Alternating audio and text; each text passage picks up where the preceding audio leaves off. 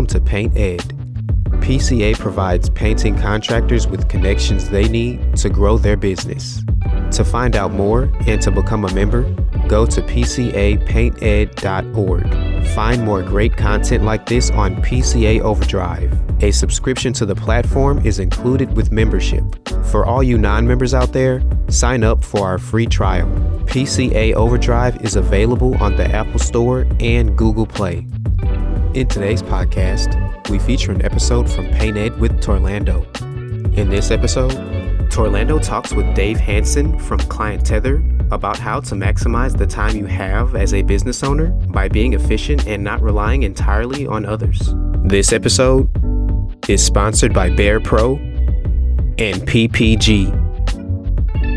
Welcome to Paint Ed. My name is Torlando. I am your host. I am coming to you live in Orlando. I told you guys it was going to be Torlando and Orlando, and I'm here, and we're having a great show, man. If you did not get the chance to sign up this year, you should just be kicking yourself right now because it has been a phenomenal show. The education has been just crazy good. I mean, there's some very, very smart people here.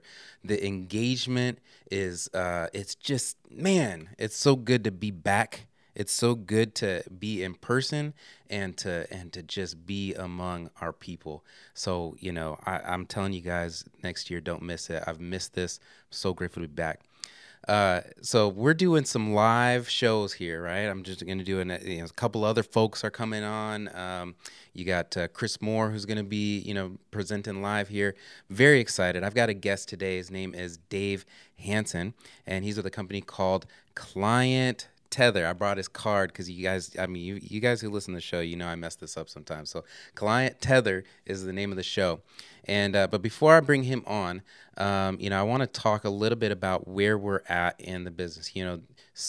As I've been talking to different folks today and yesterday and going to these evening events and helping people, talk about their company. I mean, we're having conversations that is not just about company, but personal life too.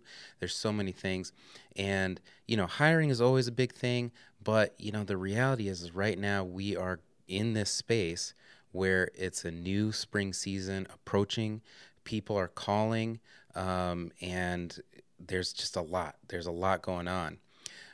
The issue, of course, is that the more work you do and the more you go out there, the more time you're out there spending doing stuff. And I was talking to Dave earlier today, and I recalled that I did an analysis on my business a few years ago, and I realized that at that time, this was probably about 2016, I remembered that I took the numbers of my closing ratio, and I added up all the time that I spent on estimates that did not close, and I was spending 2 whole months on estimates that weren't going to close.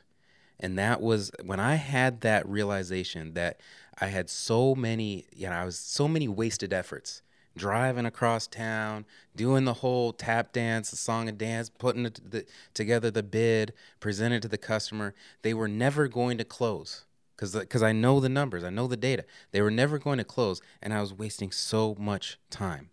2 months of my life that year had been spent on jobs that were never going to close. And so as you're coming into this new, into the new season, tax season approaching, whenever tax season comes, people are like, all right, let's get a project going.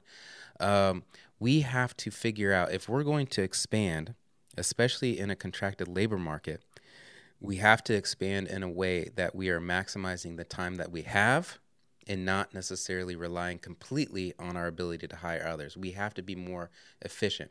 So I brought Dave on because he has some really great knowledge and insight. He serves a lot of different customers. He's very well versed in this arena in the trades, and so I brought him on to talk about this topic right here. Everybody, welcome Dave Hansen to Paint Ed. Dave, welcome to the show. Hey, thanks a lot, Orlando. I appreciate it. Yeah. So in the intro, I talked a little bit about this lead flow coming in. It's presumably there are going to be a lot of people coming in, but there's going to be a lot of wasted time. There'll be a lot of wasted efforts. Mm-hmm. And more than that, I think that, what I always hear are, lead quality. People don't want to pay enough money.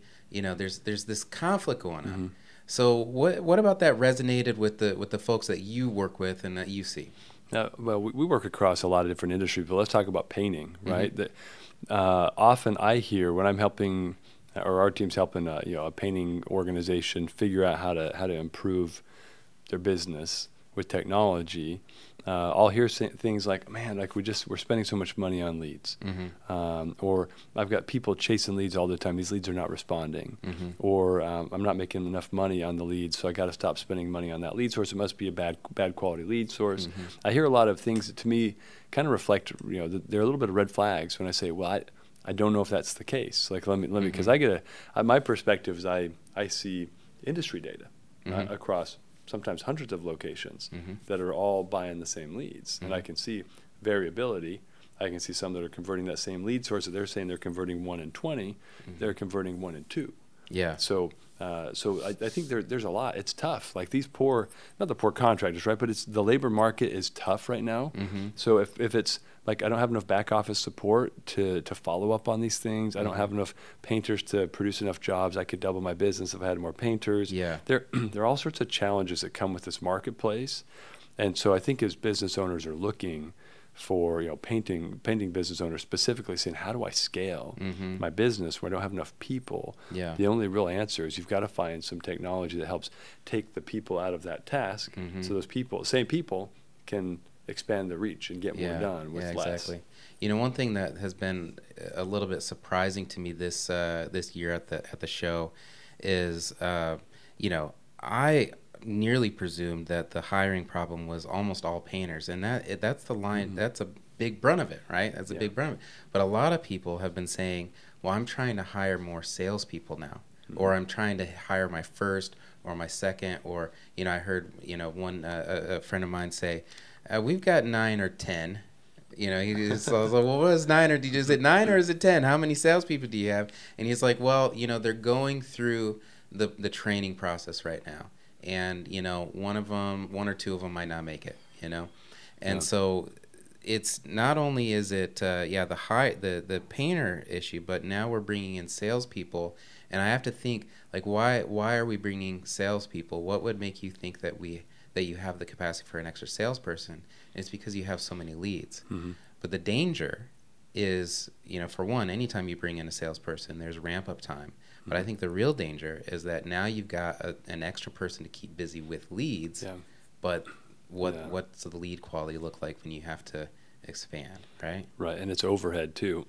Anybody you bring on, even in a sales function, that should have a direct correlation to new revenue. The question, though, I like to ask business owners is, well, is the issue that you need a new salesperson, or you need to increase the capacity of your current salesperson? I see. Because if I can spend a little bit of money on a solution, like to automate something that makes my salesperson produce twice as much, I just save myself $5,000-$6,000 of overhead a month. That makes or breaks a business. Yeah. And so trying to think a little bit smarter, I find sometimes helps solve the problem of the human capital, short term and long term. But then if you're scaling. Now I'm scaling half as many people to get twice the results. That's a win. Right. So tell us a little bit about your background and how you kind of came into this, understanding this problem exceptionally well. Because I feel like, so just for a little context, I grabbed Dave off a stage. He was on a tech panel. I thought, oh man, this guy knows what he's talking about. I got to bring him down. Tell us a little bit about your background and how you came to understand more intimately the problem that we're facing here. Yeah, it's a great question. So I grew up in tech, like in high-end systems management, translation, ed tech. A little over 3 years ago, our founder recruited me to come and help run Client Tether. But his background, he was the founder of Five Star Painting, co-founder of Five Star Franchising, the founder of Painter One franchise system. He's been painting since the 90s, and he's an operations wizard. And what he kept seeing in industry, even as he ran these big franchise systems before they got bought, they're still huge, right? Was that they didn't have tools. They didn't have tools that were built for home service guys, for painters.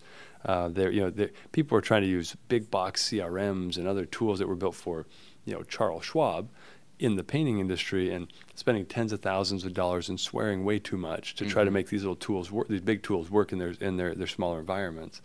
So that's kind of our origin story. 8 years ago, started building Client Tether to service that particular segment. Yeah. And so we've done a lot of work in franchising home services and a lot of work with individual business owners and that are home service business owners. So my perspective is a bit unique because I get to see not just best practices in the painting industry, but how about flooring and roofing and windows and home cleaning, and that's right. There are correlations across all of them, and yet operationally slightly different. But if you took a step back and broke all their processes down, most of them have a very similar flow where initial conversation, lead comes in, some sort of an estimating process, then it's booking, then fulfillment, and then invoicing. Like it's that's oversimplified, but we get to see people iterate through that thousands of times a year using our technology. So we have some interesting insights into what's working and how are people scaling. Yeah. So, when we think about this exact issue of like scaling ourselves, but, kind of managing the lead flow, because I think for a lot of people, the problem isn't getting the leads right now. I think it's the managing of the leads. What is the first thing that we need to, kind of start thinking about as we optimize for this particular, pain point? Yeah, first, you're 100% right. I don't think there's anybody out there that says, there are some. I just had lunch with somebody who said they didn't have enough leads. Yeah. It's like, well, that'll be an easy fix, I think. Yeah, we just wait a couple, weeks and we'll be fine. or just get your Google My Business listed. Like they haven't even done some of the basics, right? I don't mean to make fun, but just there are a couple of core mechanics, and then people will hunt you down because they can't find someone to come get them an estimate and paint their home. Right. And then there are also portals. There are lots of channels, right? Yeah. Facebook, social. Sure. But I would say right now, if we take the issue and say it's not quantity, but it's a matter of how can I get the most out of the investment I'm spending in my marketing now.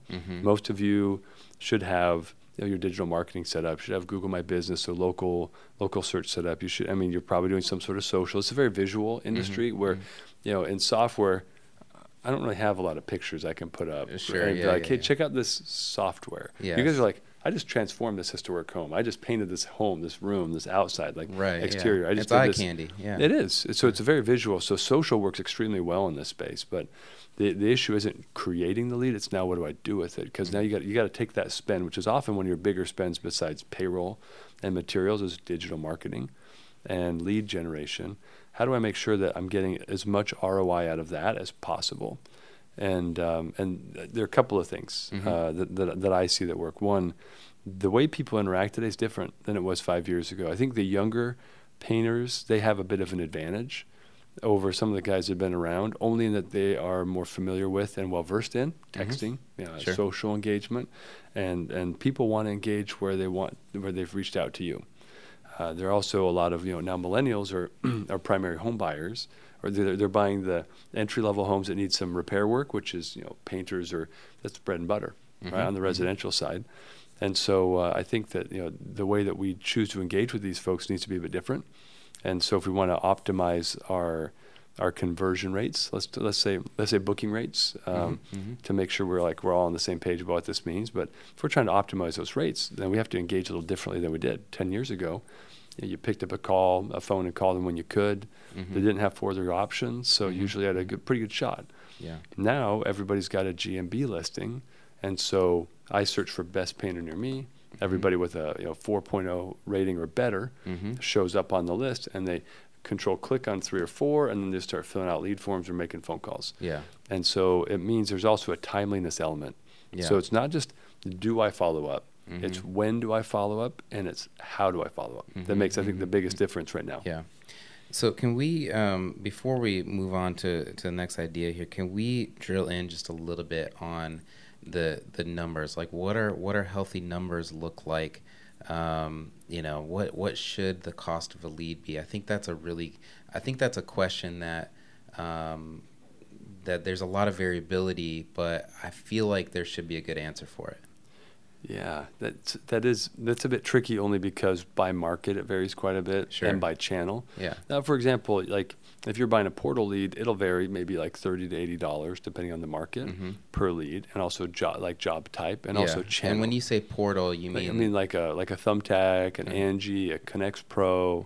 Who else? Modernize. Yeah. There's several of them. Yeah. And you know, their job is they essentially outsource your digital marketing for you, right? And then they generate an interested party, and then they sell you that interested party's request and information. Some of them sell the same lead to 3 or 4 contractors. I think, you know, like Angie. Yeah. And in Thumbtack, there's an option for the homeowner. The homeowner kind of drives that platform, but Yeah. the homeowner can select several parties as well, Yeah. which means they create themselves as a lead for multiple pros. I think Connect Pros is a 1-to-1 only, and I don't know Modernize, but Yeah. Now, go ahead. real quick, so Angie, you know, full disclosure, is an industry partner. So, you know, we love them. We're glad that they're here. Yeah. Some of the objections that they have to overcome when they're selling to contractors is that, you know, the lead is going to multiple places.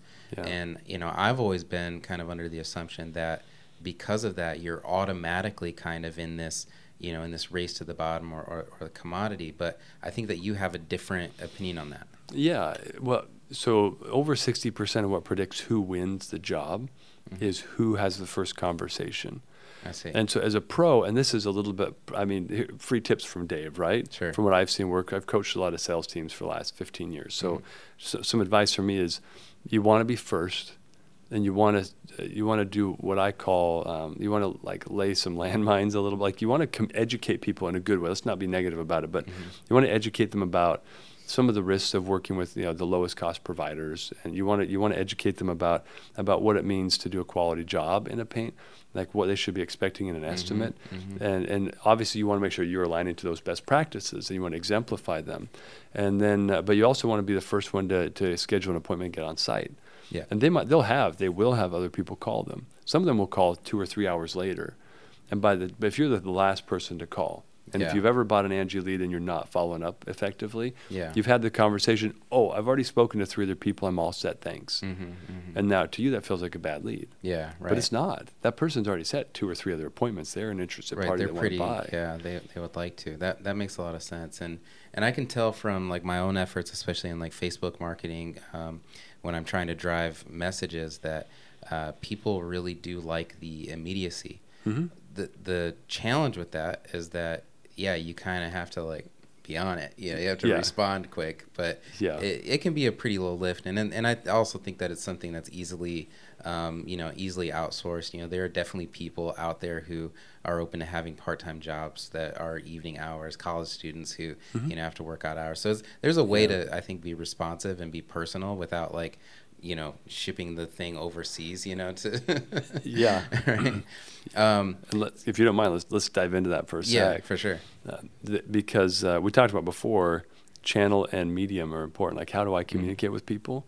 But the immediacy can be answered with pretty easy solutions. I mean, and this isn't a pitch about us, right? But let's talk about automation for a minute, just in general, because there are other people that can do some of this stuff. Yeah.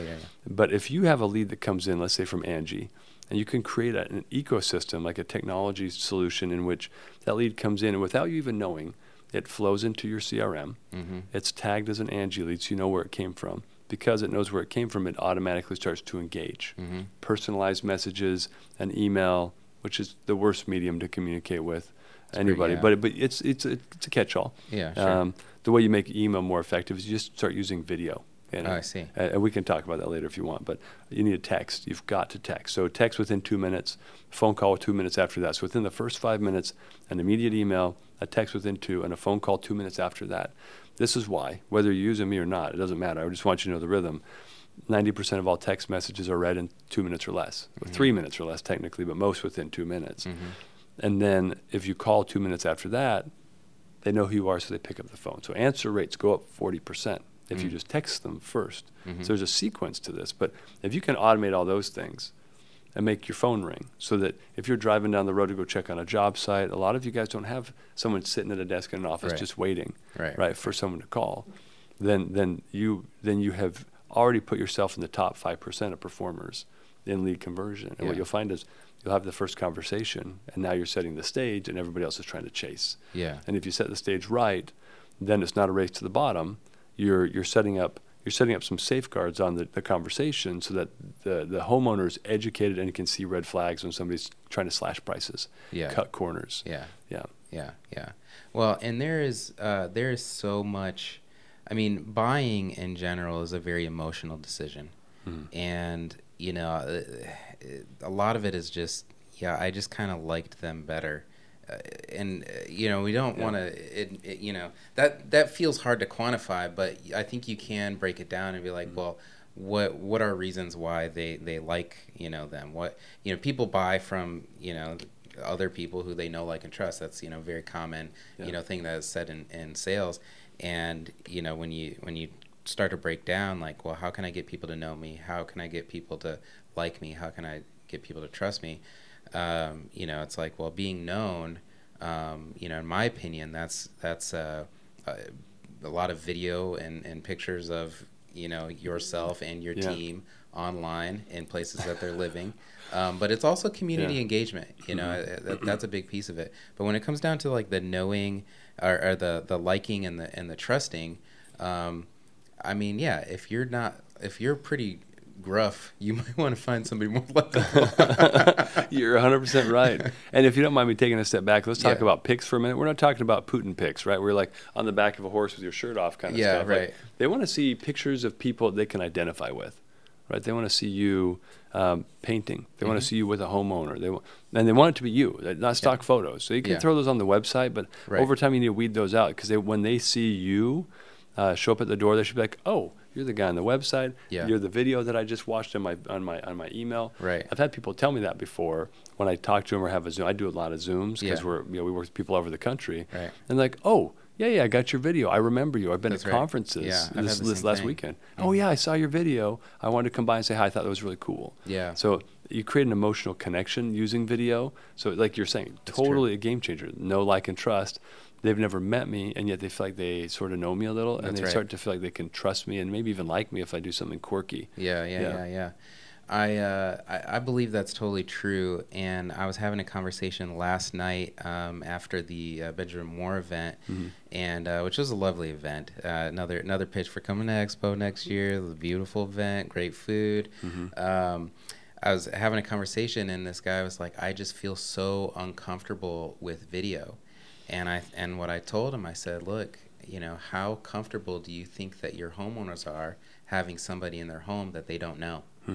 That's a little more uncomfortable than you posting yourself online. Right? Yeah. So with that mindset, what you're doing is you're making it so that they feel more comfortable with who's going to be in their home, and you're just you are optimizing, because the reality is here's how. Everybody wants to. We were talking a little bit about numbers, and I think everybody wants to be able to attribute every dollar to a specific channel. Yeah. And that is not how people really buy. People aren't necessarily going to Facebook, and then they saw your ad, and now they're clicking the ad, and that goes to the landing page, and then the landing page does this. You filled the form. That's not always how people are buying. Often what's happening is they are hearing about you from their friends at the water cooler. They may have seen something that you've posted online. They might have seen a truck, in their neighborhood at some point. And all those, every time that they, their neighbor said, yeah, I painted my house, they weren't ready then. They saw the truck outside, they're not ready then. They saw the ad right then, they're not ready to buy. But then when they're ready to buy, they go online and they do their search, and then they find your name, and they're like, oh, I know that company. Yep. And so then Google gets the credit, or Angie's List gets the credit, whereas there were 7, 8, 10 touches on different sources that were building your brand, building that trust, and they were doing the heavy lifting while, the final lead source gets the credit, right? Yeah, that's fair. I do have some clients that even though it might say Google PPC or SEO, they'll still ask the customer, how did you first hear about us? Yeah. And then they get all sorts of interesting answers. Oh, it's the yard signs. I'll be honest with you, yard signs are huge in this industry. So we can't leave those off of the list too, because it creates kind of a hub and spoke, a little bit of FOMO, like, wait, hey, Carl, You're getting your house painted. How's that going? Yeah, I got to get the kitchen redone. Do these guys do cabinets? Like, it can create, and if you incentivize, that's a different topic for another day. Like, how do you build a referral program? But man, that's a great channel. But knowing that the yard sign's working, knowing that the van, wrap is working, that some guys do billboards, some guys do radio. I was in the roofing conference with Kevin Harrington, the original shark from Shark Tank, and he owns a location of one of the companies we work with. And he's like, I'm doing television, I'm doing radio, because you can buy a lot cheaper than you think. Yeah. But it's hard at that point to say, now what drew in the lead? Right. Where'd you first hear of us? Oh, television, TV. And now I can start attributing some value to that channel. Right, definitely. I think we were talking about this a little before, but like I think it boils down to metrics, right? This is one thing I think a lot of painting companies don't have control or a good visibility into, is what are their metrics? I'm not sure if we're going there or not. We can, yeah. It's open. So what metrics do we need to actually look at? Because I do believe that every company owner needs like a good dashboard to know the health. The dashboard are the numbers that kind of show your vital signs. Yeah. So what are some of those key metrics that we're looking at as we're managing our lead flow? I think there are a number. You know them probably as well as I do, I would say, but.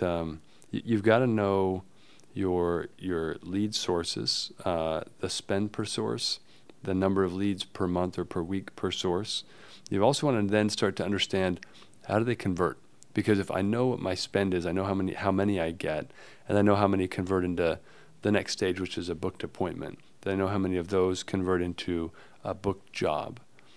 I can actually calculate what's called CAC, or customer acquisition costs per channel. So I can say, well, in order for me to buy a job through, let's say Angie's, we're talking about them, great industry partner of ours as well, then it takes I close 1 in 4. Let's say that's the ratio.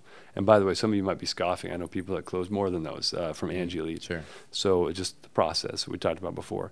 But 1 in 4, and they cost on average $50. My customer acquisition cost is $200. And if my average job size is $2,000, then my average cost per job is 10%. Right. That's very manageable. Totally. But I know some guys that aren't measuring that, and they're like, man, I don't know why I'm not making any money. But their customer acquisition cost, because they're not following up on their leads, is like $1,000 per job. Right. You can't make any money. Right. But a lot of them aren't paying attention to those details. Right. So once we get the lead, can you give us some like tactical ways to engage that lead so that we ensure that it's less of a race to the bottom and it's a race to who's first, right? Who's first in line to get that job. Yeah. Yeah. What are the tactics? Yeah, let's talk about connectivity first, because this is the very first step of the whole thing. You've got to make sure that if you're using a CRM, you probably better be, if you want to be competitive, but whatever CRM you're using, it needs to connect to the source. Whether that means you got to email parse it in, or with an API, which is geek speak for just making two systems talk to each other, or form posts or Zapier, whatever you got to do, it's got to be automatic. And there also has to be an automatic follow-up. And I'm not just talking about an email. Like, you want to make sure that something's happening that's triggering a text engagement, because most homeowners prefer text. Mm-hmm. Most of them. Oh, interesting. The older folks, probably 55 plus, they want a phone call. But you don't know their age. We never would ask that on a lead form. That'd be kind of weird. And so you're going to also then want to make sure you follow up with a phone call, like that sequence of email, text, call. And then also, a lot of our clients in the painting industry, there will be an immediate email, text 2 minutes later, phone call 2 minutes within 5 minutes, and then 15 minutes later another phone call, because sometimes they're busy, they can't take the call right away. But if you call them back at 15 minutes, then maybe at an hour later, they'll often have 3 calls in the same day. And these are guys that are converting like 75% of all their leads across multiple locations that are coming in through digital. Yeah. Now, it's hard. I don't know a lot of people that do that. The highest number I've seen is 96% convert. That's sick. That's digital leads. Can you imagine if only 4% of your digital leads never converted? Yeah, right. That's insane. Yeah. And this guy makes crazy ROI on his marketing, which is the end goal, right? Like I know, Orlando, you and I both want painters to thrive. Yeah. Ultimately, that's the whole point of Totally. us spending time at this table, Yeah, not absolutely. on a water slide at Disney right now. Yeah. Right. And that's what Later. this conference. Yeah. Yeah. Yeah. Absolutely. That's what the conference is about. Like Yeah. PCA is all about putting you guys in the driver's seat to get more value from your investment in this industry. This is the industry's way of trying to lean back and help out and bolster you guys up. But man, if you can get these systems in place and then have a follow up the next day, I think the numbers are, if you have an effective lead nurturing program in place, you'll generate 33% more revenue at half the cost. I see. And so it's not about just immediacy, because sometimes people won't respond right away. But if you reach out the next morning with a text message that's friendly, hey, sorry I missed you yesterday, got time to talk today. The next day, maybe a follow-up email with a video, maybe testimonial from a customer. Like, you start nurturing and providing value that way. I would recommend tactically you nurture a lead for at least 12 days. Yeah. 12 to 14 days. And the cadence starts to slow down. So, several touches the first day, second day a text, third day maybe an email, third day a phone call. And you just kind of build out this cadence where you're engaging and trying to provide value to the lead. It's not just checking in tactically. Suicide. Sure. I delete anything from any sales rep that's just checking in on me, because it's a waste of time. Yeah. It needs to be value driven. Hey, if you knows you're interested in a painting job, I just thought you would want to know, if you're doing exterior, you shouldn't be putting paint on the home if it's not 45 degrees outside for at least 24 hours. So typically we wouldn't be doing any exterior job. Like, educate them. Yeah. You guys know this stuff. So it's also your chance to establish your expertise. Absolutely. So, I definitely at one point was a huge proponent of automation whenever possible. To a degree, I still do like it. I think if you don't have an online scheduling form for booking estimates online, I think that you're missing out. Like, lead slippage goes missed it like 30%. Like, general lead slippage is probably somewhere around 72%. You from the lead to getting the appointment, that gets reduced down to zero when you have online scheduling. So I'm a big proponent of it in some places, but I know that as I've talked and promoted automation, that I've talked to other contractors who are just like, yeah, but I like the personal touch. I feel like our customers want somebody who's actually answering them, actually responding to them. Yeah. And I've become a little bit more balanced in that. Like, I used to be like, yeah, if I'm going to have somebody come in on a messenger, Facebook Messenger, I'm going to have that autoresponder go out, and it's going to have the link, and they're going to be able to book online, and all of that. But I've kind of changed my tune on that a little bit. I've kind of, for me, I'm like, at some point you can't just think optimize my business, because what's going to happen is you're going to forget about the customer if you do that.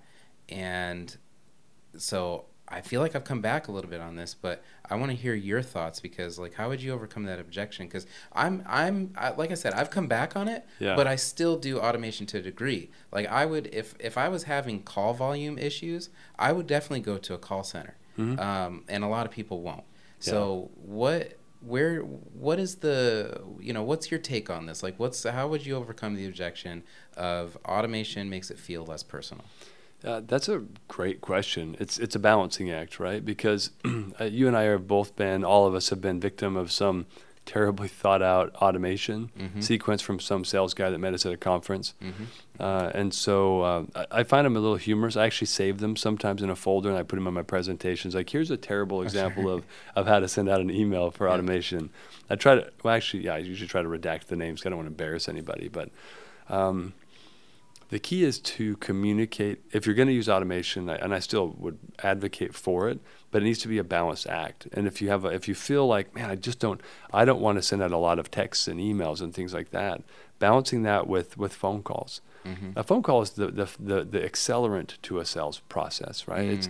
You can engage quickly. They can hear your tone. They can realize that, man, even though he's tall and nerdy and wears glasses, Dave's actually a pretty smart guy, and he actually cares. Like, he gives a crap. Like, that can't come across over a text or an email. It can come across through video. Right? And video can help convey that. But so I'd say you need to balance the human element. Everything you do needs to be value driven. and it also needs to match your tone. You never want to take a template from someone who's doing automation and just use it. You want to say, nope, how do I make me come through in this process? That means both the number of touches and the way you engage, and then lighten up some of the other stuff. Don't send out 4 text messages in one day. Like, how would you talk to your old college buddy? Yeah. Use that tone. Right. Familiar and kind of, if that's your style as a company, if you're working on high-end clients in, the Uptown district, maybe you make it a little bit more stodgy and a little bit more refined. Mm-hmm. If you're working with, average Joe American, then you want to like keep it real and not be stuffy. And so I think there are a couple of ways to help balance it, but also don't overdo it. Yeah, absolutely. And that sequence that you're talking about, just in terms of the timing, I just wanted to go back and kind of add a little support to that. Mm-hmm. So when I 1 year, I can't remember what year this was. It was probably 2018. I did a full scale analysis of lead source and the time to close and all of that stuff. And I'm also a big supporter of closing the bids on the spot, trying to present a price at the time of the appointment. Mm-hmm. What the numbers that I had, and this is by no means industry standard. This is Torlando standard. Well, Torlando's team standard. Is that 43% of the jobs that closed, okay, so this is the bids that actually closed, 43% of them closed on the spot. Mm-hmm. Another 43% closed in the following 2 weeks. Mm-hmm. And the remainder, which is, that's I think 14%, the remainder closed sometime after. So, more than 80%, 86% of the work of the revenue closed within 2 weeks. Mm-hmm. But half of that was on the spot. Yeah, and I know a lot of people that feel like that's a high pressure sales tactic. It doesn't need to be. Not in our system. No, it doesn't have to be. Yeah, I think you can present that in a very intelligent and consultative way. Yeah. And a simple ask, like, is this something that makes sense for you guys? Do the budgets align with what you guys need? And if so, would you like to get it scheduled? Yeah. It doesn't have to be high pressure. The homeowners appreciate it because it's awkward. Right. It's awkward for you because you're asking for it, but it's awkward for them because they don't actually know they don't buy paint jobs all the time. Sure. It's like you go into the car dealership. It's super awkward, right? Oh, but they use crazy tactics, which you should never use. Right. but but I think it's awkward for the buyer when I go to buy a car. That's why I hate car dealerships. Yeah. And we just try to make it less awkward, make it authentic. That's my advice, but close on the spot if you can, 100%, yeah. So I want to ask you a little bit more about the follow-up sequence, because I definitely fall into the trap of, hey, just checking in. It's always just. I'm like, why did I use the word just so much? Just checking in. Just wanted to see how you do it. What are some other ways that I could phrase that? Because I kind of agree with you, but I'm also a little bit like, well, do I? I mean, maybe I should just be straightforward. Like, this is what I'm doing. I want to see how you're doing on the proposal, if you want to do it or not. You talked about providing value. How do I do that in an authentic way? Yeah, that's a really good question. I recommend kind of a give take approach when you're following up with people. Okay. Because if they're looking for a paint job in this industry, right? They don't know about paint. They don't know about prep work. They don't know about types of paint. They don't know about how long it should take, with how colors might change when they dry. Like, all these things, the questions and issues that come up in the buying process and also the delivery process. How do I care for this job once I finish painting it? How do I know who's going to do a good job? What kind of prep work should I expect? Like, there are all these things, right? Yeah. And so if you think about yourself now, instead of just being like, hey, I'm a painting contractor, I'm an expert in the painting industry, and the homeowners are not. Yeah. And the more expertise I give them, it helps them make better decisions. Right. So it's not a race to the bottom. Right. And it's also, trust. We talked about, know, like, and trust. Yeah. I think trust is the commodity of sales, right, and closing business. And so that's where you try to educate. So my advice in that, to get tactical now, get out of the Ethereum, is I'll say things like, hey, Torlando, a lot of our clients find that it was helpful for us to tell them about what a project prep looks like. Here are a few steps that, if you decide you want to work with us, that we'll do to make sure that your home stay, we don't get paint anywhere, and blah blah blah blah blah. Hey Torlando, I know it's been a couple of days. Any questions on the bid? If you, in fact, that's another, just a tactical thing. Rather than say, do you have any questions? Flip that to say, what questions do you have? I learned that in a sales training years ago, and I was like, that's so subtle but so key, because most people have questions. Yeah. But if you say, have you got any questions? They'll be like, no, because Right. it's awkward. Yeah. They don't want to feel stupid, because they feel like they're stupid around you guys. Like, you don't realize it, but you're really experts, and you're like talking about these different things and square footage and coats and stuff. And like, I just want the walls to be blue. Sure. That's all I want. Yeah. Yeah. And so you believe it or not, you make people feel dumb sometimes inadvertently. And so, but educate them about some of these things. Like, hey, here are the differences in what you can expect on the light reflection on different paint coats, like different types. Is it an eggshell? Is it gloss, semi-gloss? And this is where we typically see our clients apply those different types of finishes. Oh, and by the way, did you know that we do cabinets? Not only am I giving them advice, I'm also doing some gentle cross-selling. Yeah. As I follow up. That's a give. Yeah. And then, what questions have you got about the quote? And then also, after a couple of touches, I start to insert some urgency. Say, and just so you know, like right now, our schedule's a couple of weeks out. If you want to get things scheduled, it starts to get very busy in the next few weeks. It might become further and further. So if you're looking to get the project done soon, give me a call and let's get something scheduled. Yeah. You don't have to say, do you want to close today? Yeah. But you're just educating them that this is how it works. They don't know that. They think, Yeah. as soon as I give you a check, your team's going to show up and tape the room up, and it'll be done in 6 hours. Yeah. And they have no idea. And putting it on the schedule as opposed to just what you want, I think it removes the pressure in a lot of ways. This is actually reminding me of a few things. It's reminding me of some of the email sequences that I used to write. It's also reminding me of some of the training that I did in StoryBrand, where you have different types of types of emails that you're sending. The first one, of course, is the delivery of the asset, where you would want to put a few statements, addressing what the problem is that they came to you with, and addressing the solution. But from there, I think helpful things are things like additional testimonials, or what I had done is I would say, hey, I wanted to share a blog article about a recent project that we did.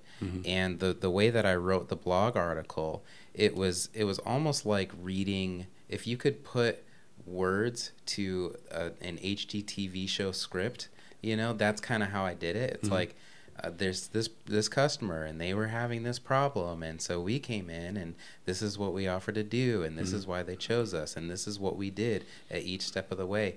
And I even would throw into that story a problem that came up, okay? Just like HGTV. Just like HGTV, and what we did to overcome the problem, because they have to know that, like, we're human, and that not everything's going to go perfectly, and we make mistakes, but they need to know that we resolve that. And in fact, Maggie Cooper was talking about that yesterday, or this morning. It was this morning in one of the brain melt sessions. Just the idea of saying, hey, we're human. Sometimes we make mistakes, but this is how we solve it. And so basically, that blog article is a map to what working with us looks like. And that was what I would put in, like, the second email. It would be like, here's a story about a couple that recently worked with us. And then I think another one that I did was before and after pics. Yeah, do you do anything with those? Yeah, totally. And you can insert those into the blog article itself, right? Oh yeah. And I like before, during, and after. When the during, where you actually have your people in it, right? Yeah, it's a great And so then example. the third one is that I would send a third-party article about what to look for in a paint contractor.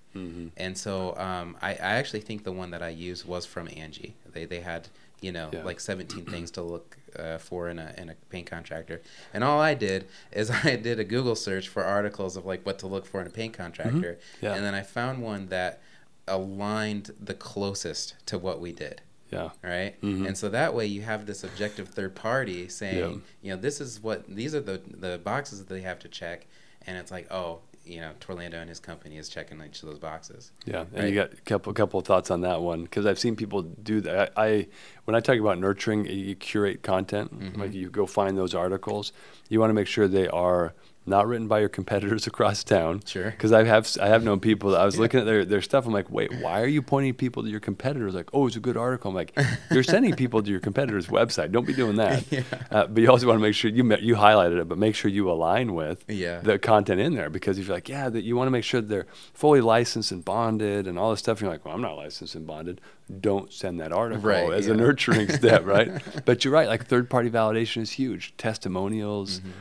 People like the visual aspect of this industry. Sure. So if you say, hey, here's what we did to this home, it's an exterior job especially, those come out great. Cabinet jobs are awesome to visualize. Yeah, stuff like that, or you can, like the before, during, after, that's easy to insert in an email. Yeah. You can even, if you have the right tool, you can even text before and after pictures and be like, hey, just thought you wanted to see this. I know you're looking at working with us. Here's some happy customer pictures from Steve and Martha. Yeah, absolutely. So, we've got a lot of great, tactile advice there. How do we know that it's working? Yeah. Well, we talked about a couple of things early on, numbers, like benchmarks. You need to understand, like, where am I today?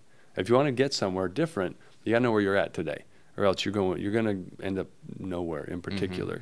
So I'd say benchmark. What I mean by that is identify. Let's talk about lead flow, right? Find out, like, what are my lead conversion, my booking rates, schedule rates look like by lead source today. And then I would recommend changing the process. Apply a treatment, meaning in this case, automate it. Automate it with and use text, use calls, get on the phone as fast as you can, and do something different so you can start to engage and improve the conversion. The reality is you'll make mistakes. The people that win in business aren't the ones that make the fewest mistakes. They're the people that make the mistakes the fastest and they iterate. That's something I learned. Kevin Harrington was talking about that at that Roofing Insights conference. He's like, look, I'm not smarter than anybody in this room. I'm just unafraid to make mistakes. And he also has freaking millions of bucks. So he can make a lot of mistakes very, very fast. Where we have to be maybe more conservative, but don't make mistakes. Don't be afraid of making mistakes.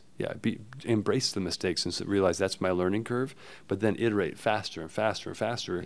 And you start using automation, monitor it. How is it performing? Hey, it elevated to 40% conversion from my 28%. Well, can I get that to 60%? Now I'm going to experiment. Got my baseline. I'm going to iterate. I'm going to change something. And then you keep measuring. You keep measuring and adjusting. That's kind of the last. It's almost like a really small circle, if you want to look at it that way. Awesome. Dave, this has been an excellent conversation. I'm so glad that I found you on the floor and grabbed you to come up here.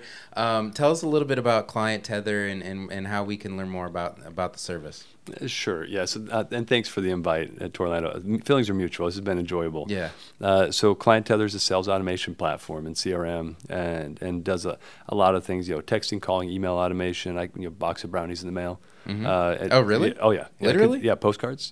Gift cards. Like we can do all sorts of cool physical media fulfillment. Oh, that's awesome. We also have direct integrations with like Angie and like in-app thumbtack messaging we can do, which I don't know many people that can. So which is cool because that app, they have good quality leads, but it's a pain to get in there and monitor a third-party app. Totally. So, but we also do proposal management, payments, QuickBooks integration, online review request automation. If you want to learn more, like clienttether.com, 2 T's in the middle. A lot of people misspell it, but come learn about us. Happy to help anybody out who's got questions, even if it's not a client relationship. I love to do this kind of stuff and outreach and support industries. So happy to help in that way too. Awesome. Thank you so much for being on the show. Yeah.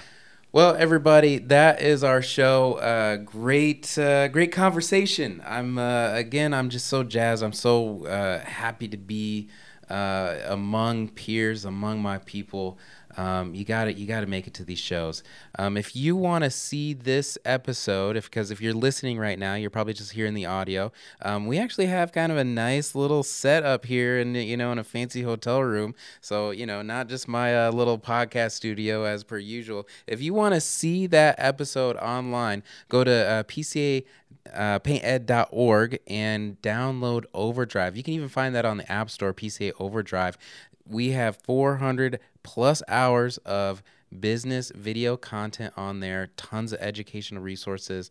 And I'm telling you, it's very humbling to be here because, people, watch the show and there's just been an outpouring of good vibes and good juju and gratitude for all the content that's on there. And so I know that it's impacting lives. I know that it's changing businesses. And so you have got to get on this thing. It's PCA Overdrive. It's $5.99 a month for non-members, but if you are a member of the PCA, it's included in membership. And there are so many great benefits to being a member of the PCA. You get to connect with tons of different industry partners that have products and tools and services that can help you.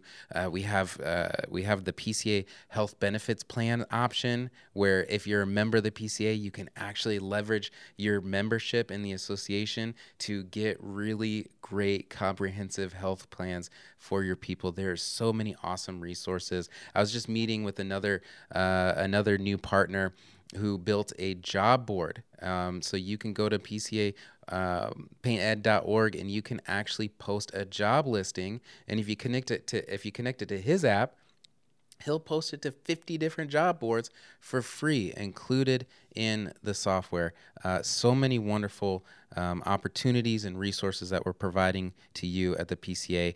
I'm so grateful that you've been listening, an attentive listener today. Thank you so much. This has been Paint Ed. Paint Ed podcasts are produced by the Painting Contractors Association and is made possible by members and industry partners. To find out more about upcoming education opportunities or for more information about joining PCA, visit pcapainted.org.